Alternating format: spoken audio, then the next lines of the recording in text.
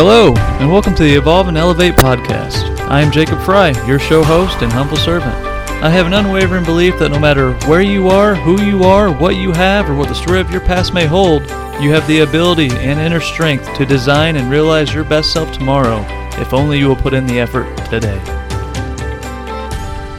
Hey, and welcome back to another episode on the reading of Silver Linings, Finding Growth Within Dysfunction. Before we dive into it today, I want to read another little tidbit out of the 7 Spiritual Laws of Success by Deepak Chopra. This one on the law of karma. To experience the law of karma, witness the choices you make in every moment. The best way to prepare any moment in the future is to be fully conscious in the present. Whenever you make a choice, ask yourself 2 questions. What are the consequences of this choice? And will this choice bring happiness to me and to those who are affected by this choice? Ask your heart for guidance and be guided by its message of comfort or discomfort. If the choice feels comfortable, go ahead with that choice. If the choice feels uncomfortable, then don't make that choice. I think the bottom line here is that we know when we're doing something wrong, and we know when we're doing something right. It may be that little voice in our head guiding us, it may be a gut feeling, it may be just sticking to our values, but whatever it is, when we make a choice, we know when it's right or wrong. And it's through that knowing that you accumulate karma, right? So if you make a good choice and you know it's a good choice, that's good karma. If you make a bad choice and you know it's a bad choice, that's bad karma. If you make a bad choice and you think it's a good choice, that might not impact the karma as much as a bad choice knowing it's a bad choice would. But I digress. Let's jump back into Silver Linings, Finding Growth Within Dysfunction. Chapter titled Rental Property. While living at the trailer and focusing on self-improvement, I became focused on building financial stability. I had always feared not being able to feed or support my daughter and dreaded the thought of living payday to payday. Several books I read had shared avenues to develop a financial foundation, and I was determined to put them to use. My cost of living at the time was minimal. We had struggled enough to adapt to living well below our means. On a $40,000 a year salary, I was able to max out my 401k, that's $18,000 a year, and still save some each month. I tried to build wealth wherever I was able. Donating plasma brought in additional income, all of which I invested into the stock market. I'd always wanted to get into real estate and began a rigorous study of that industry. I learned several important skills such as negotiating a purchase and navigating commercial loans. Somewhere along the journey, I built confidence to purchase, renovate, and rent out a residential home. I had a budget in mind of $40,000, which is not much at all for purchasing a home and remodeling it. I searched for a couple months, reviewing different properties. I finally found one in Warrensburg, Illinois, about a block from the town school, and it was in an ideal area for raising a growing family. The house was falling apart, but it had strong bones. I negotiated the price from $45,000 down to $20,000. In hindsight, I am sure I lucked out in the transaction as the seller needed cash quickly. I financed the purchase with a commercial loan and added an additional $15,000 for renovation supplies and tools. I researched tenant laws, rental property requirements, and other applicable regulations and laws. I did a complete walkthrough of the property and made a list of what legally needed renovated and what cosmetically needed enhancement. With the help of my brother and father to assist with the heavy lifting, the entire home was a do-it-yourself project. I learned how to mix and apply mortar to resurface the basement. Ripping out the carpet, I found the entire house had sturdy hardwood floors. I got a book from the library on refinishing hardwood and watched several training videos on the subject. Renting several sanders and purchasing piles of sandpaper, I refinished every single floor in that house. Installed new ceiling tiles, new vinyl flooring, new windows, stairs, and wall paneling. I did outsource some of the plumbing and the siding job to a reliable contractor, yet I still stuck around and learned how to do those jobs while they were working. It was a hefty project, but we succeeded and did it within budget. The neighbors were so happy that the neighborhood eyesore had been spruced up. They came over while I was doing an open house and offered potential new residents snacks. Within 2 weeks of listing the house, I secured a 3-year lease at $1,100 a month. The ROI on my first property project has paid for itself in full while bringing strong cash flow through the years. This win pushed me to continue making intentional financial decisions that have led me to a debt-free and financially stress-free life. Silver linings. When we apply ourselves to something wholeheartedly, we often find it to be much easier than anticipated. When you are all in on a project, you tend to find resourcefulness that helps you push through. There are points in our lives where we must take the leap and take a risk on ourselves. Diving into something outside of the comfort zone may lead to a return on capital and new skills. Chapter titled Seeking Opportunity. I volunteered to be the chairman of the Location Safety Board. I eventually won the seat and began leading meetings. I gained valuable public speaking skills and project management experience. At the same time, I was still keeping my nose to the grindstone, attending college full-time, now working on my bachelor's. About 2 years into my role as a transportation dispatcher, I felt I was ready for the next step. I had recently passed up for an internal promotion, informed that it was because I did not have the college requirements. I knew that wasn't the true verdict, but accepted it as it was given. I put myself through rigorous self-improvement regimens, college, gym, fitness, reading a book every 2 weeks, taking extra skill-specific courses, and more. I had self-taught myself enough Excel to know how to pass a Microsoft certification test. I knew I was ready for more responsibility in my career. And as Les Brown says, quote, I was hungry, unquote. I felt I had hit a glass ceiling within the dispatch team, and I set my sights elsewhere. I applied internally for several roles and started growing my network. ADM is a gigantic corporation with several business units and more than 30,000 employees. The company was seething with opportunity.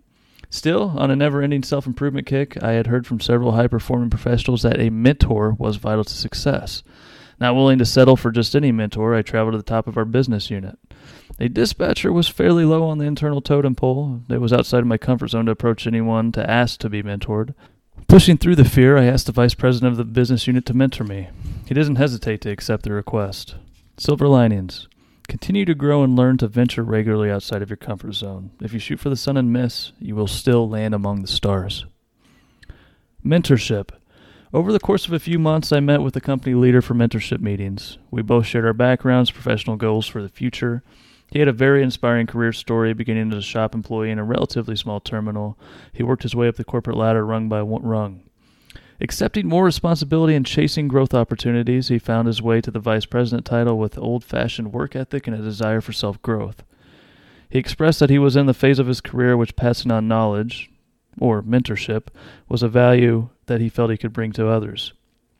I learned several valuable lessons during our time together. I learned the importance that soft skills play in leadership roles, that emotional intelligence is more important for a leader than technical know-how. I learned that the foundation for career growth within a large organization is relationships. He shared the importance of fostering relationships and never burning bridges if at all possible. Reverting to his story of growing from a shop employee to the vice president, you never know who may be where within a decade or two. Another valuable learning was the importance of picking up the phone. In an area and time in which everyone sends emails, a phone call is a rare and critical tool. Silver linings. When you focus on bringing value to others, you will inevitably find value within yourself and for yourself. Chapter titled, Opportunity Seeks the Prepared. When you focus on self-growth, opportunity has a strange way of finding you. Not much long after I began mentoring with the company leader, an exciting opportunity fell into my lap. The company had won a bid on new business in New York, and they needed a dispatcher on site temporarily to learn the route and driver capabilities. I was presently managing Northeast drivers and was given the first opportunity to fly to New York for a few weeks to develop the dispatch structure. Naturally, I jumped at the opportunity, and I found myself at the airport a week later. I had tied up all my loose ends and ensured my daughter was taken care of while I was away. I was out of my mind excited. This is a trend when you make the decision to live in gratitude. To board the plane. It was my first ever airplane ride. At age 25, I was acting like a 12-year-old at the airport. I gasped at how big the airport was itself. My first flight ever was out of the Chicago O'Hare Airport. If you were there, I was the guy who took ages in the security check-in because he wasn't prepared to take off his boots. Boarding the plane, I had to have been the happiest passenger and coach. It was just like the movies. The flight attendant gave us a spiel, keep your seatbelts on, and how to use an oxygen mask. Shortly after the plane began its ascent, we were flying. I snapped as many pictures of the takeoff as I could and just as many during the night landing. I was in awe. Silver linings. Life has so many gifts to offer that do not require first class to enjoy. Chapter titled The Grindstone. For the next few weeks, I navigated the startup operations of the transportation terminal. We onboarded a dozen drivers while training them to be safe and efficient. I learned the shipment routes and streamlined location processes. Working with the corporate recruiter who was at the location short-term during the startup, I caught wind that the location was interviewing for a terminal manager. I tossed the idea around in my head, considering myself for the role. I considered the personal implications and the professional opportunity. I convinced myself that it was the best move for my family and myself. I had no doubt in my mind that this was my time to showcase my skills and prove to the company leadership that I was the best fit for the role.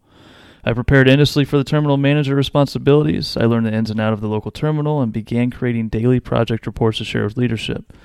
I reported on the status of the location and areas of the business needing improvement. I learned more about the shop management, food-grade wash bays, food-grade shipping, pneumatic operations. The fleet was compiled of pneumatic trailers, driver management, and much more. I was a learning machine while on site, and I did not hesitate to demonstrate it. With the daily project reports, I developed project plans and compiled data analysis of valuable location-level metrics. I built rapport with the local team and in all areas of the business while moving myself into the good graces of high-level leaders. A few weeks turned into a few more weeks, and I heard through the grapevine that many thought I would be a good fit for the location manager. When the interview rounds began, I was offered a chance to throw my hat in the ring. I completed my application and polished a cover letter and resume. The interview included some of the more difficult interview questions that I had experienced. It was behavioral based with questions aimed at revealing the true level of knowledge regarding the role responsibilities. Questions such as, how would you manage a driver's portfolio in regard to compliance? Or, from most important to least, tell us 10 items critical to developing a transportation terminal. Leaving little room to fake your way through the interview, I walked into it with extreme confidence, having studied, researched, and prepared for the interview. This correlated to walking out feeling that I had given the best interview I was capable of. For the next week, all signs pointed to me being offered the role if I truly wanted it. My hometown company mentor called me the next week. He wanted to have a serious discussion regarding the role in New York. His intentions were to ensure that I considered the potential life-changing pivot from all angles. He informed me that the company would be bringing me back home to have some time to think it over. Silver linings. Touching on preparation again. Preparation for the known events in life is critical to success. Few people give a world-class speech without first considering their words. I am not aware of any actors or actresses that can perform a blockbuster without first rehearsing. I have always considered the 4 Ps throughout my career. Preparation prevents poor performance. At the time, I felt I was ready to dive headfirst into the new role. Down the road, I can appreciate the wisdom the company leader had in ensuring I was fully prepared and committed. Chapter titled Family Discussions. When one has a family to care for, one cannot simply make life-changing decisions without including them. I knew what I desired. I wanted to get away from what we had known and were set in a new area. The potential for self-improvement seemed unlimited in New York. The only 2 opinions that truly would have an impact on me were my brother and my daughter. My first and favorite plan was to convince them both to relocate to New York with me. Unfortunately, that idea was quickly and repetitively shot down. My brother did not want to leave his comfort zone, and my daughter couldn't bear the thought of being without other family members and friends. I let the dilemma stew for a while before considering alternate realities. I knew I could override her wishes and pull the father's trump card, but I also knew that she would never forgive me and likely suffer while in New York. My daughter was 10 at the time. I recalled what my life had been like around that age. I remembered the emotions I struggled with, along with what I felt like not having a family to lean on. As I combated this, the universe worked to support my growth and ensure everyone remained happy. My daughter's grandparents offered to take temporary guardianship of her while I was working. This would enable me to travel and allow my daughter to remain with family and friends. I would keep full custody while having the ability to visit her and reach her any time. I would give my brother the title to the trailer we lived in, as well as give him an avenue to support himself. Silver linings. It is interesting the way the universe creates a path for us when we desire strongly. Chapter titled Brotherly Support and Deep Ditches. I paid for my brother to go through the same CDL course I had. He enjoyed it, and after earning his CDL, he was offered his first role as an over-the-road truck driver. He would spend a few weeks at a time in the truck and return home for a few days. He drove contently for a few months, and then winter arrived. My brother had never driven, nor had he been trained to drive in extreme weather conditions. That winter, Michigan had a brutal blizzard that led to whiteout conditions. My brother found himself traversing the roads in an old beat-up Freightliner, a semi-truck, pulling a 53-foot trailer during those conditions. He was looking for a place to safely stop, but before he found it, he lost control of the tractor and jackknifed through a guardrail into a ditch. 75,000 pounds of semi-truck barreled downhill onto a small side road. As he came to, he was suspended by the seatbelt and unable to free himself. The truck cab had come separated from the frame, and on its side, he was unable to reach his phone or unlatch his seatbelt. The engine stalled, and he had no heat in the cab. Laying there for nearly 12 hours, no one found him until the next morning due to the blizzard. He survived the incident wearing a neck brace and covered in bruises for the next month or so. Following the incident, he has had trouble with feeling safe while driving. He refuses to drive a semi-truck to this day and has dropped his CDL. When traveling together, he has difficulty allowing others to drive on the interstate.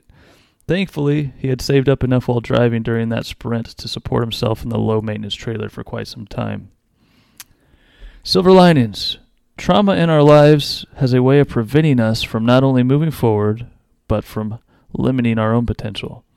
It took several years for my brother to get comfortable driving again. During that time, who knows what he may have missed due to the fear of driving. Living below one's means is a surefire way to live financially comfortably.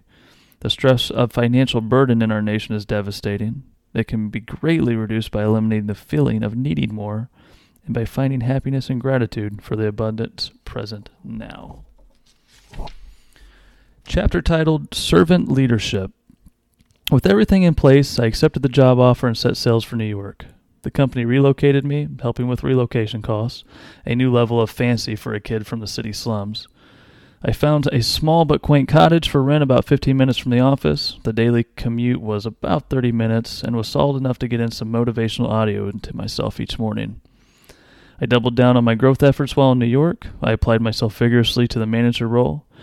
During my time at the terminal, we grew from 0 revenue to 7 figures. Our employee retention remained at 100% for well over a year, which is a unicorn in the trucking industry, and our force continued to grow. Our growth and retention rates didn't stem from luck. I treated the team like humans. I approached every interaction and each day from a servitude approach.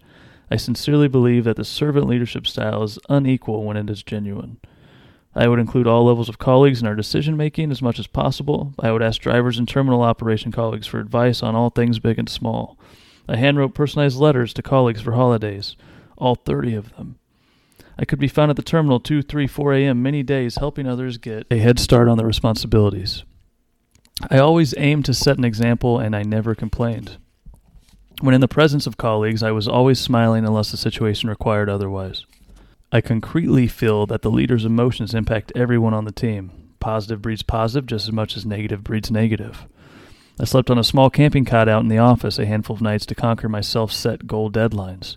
I invited colleagues to attend the gym with me and always supported their self-improvement while trying to set an example for myself.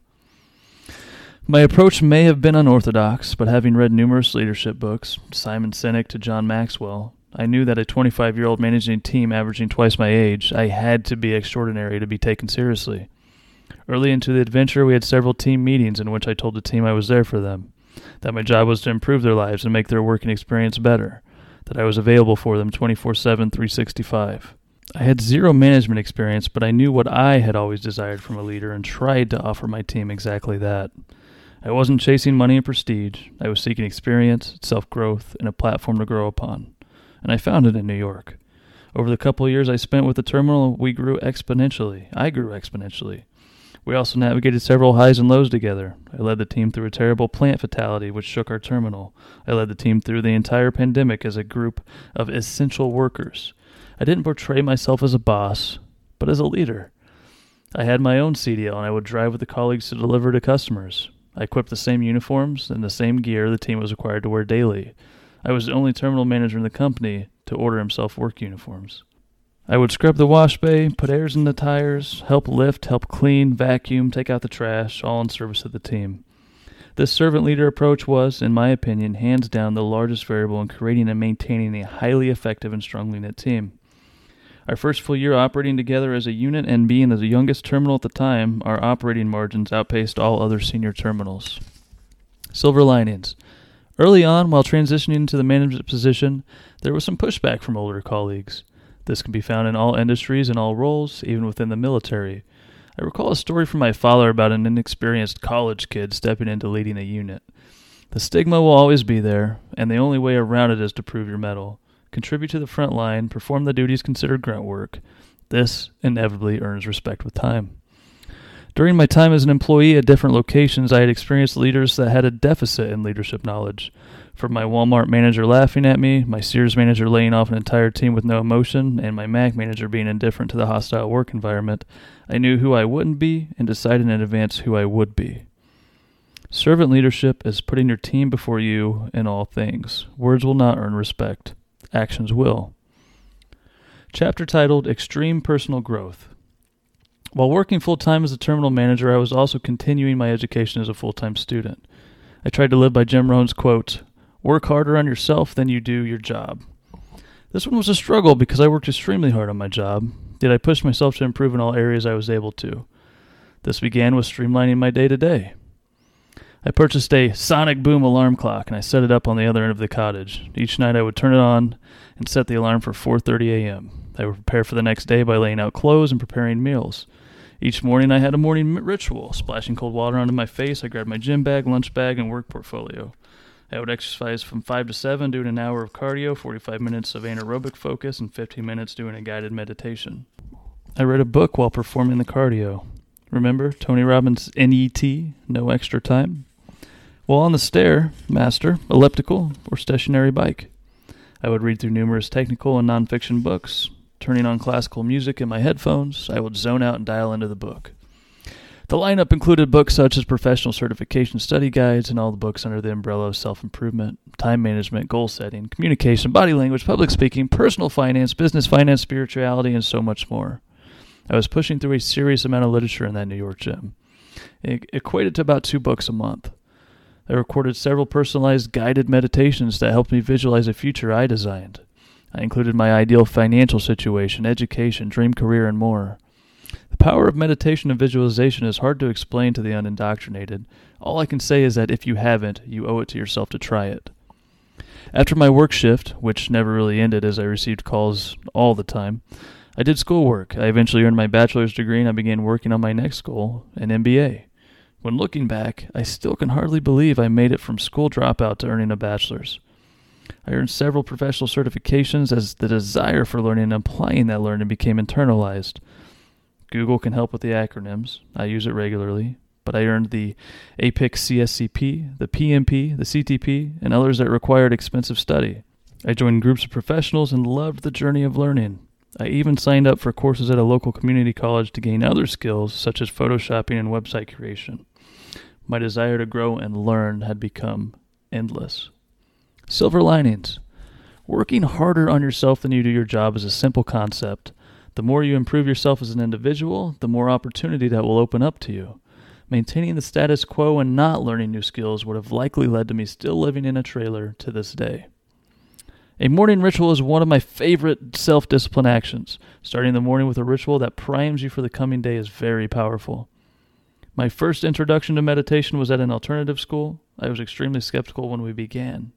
A year later, meditation had become a staple in my life and improved, among other things, my stability and self-awareness. Chapter titled, Destiny Strikes Again. January 1st, 2021. I was taking a week off from work to drive home to see my family.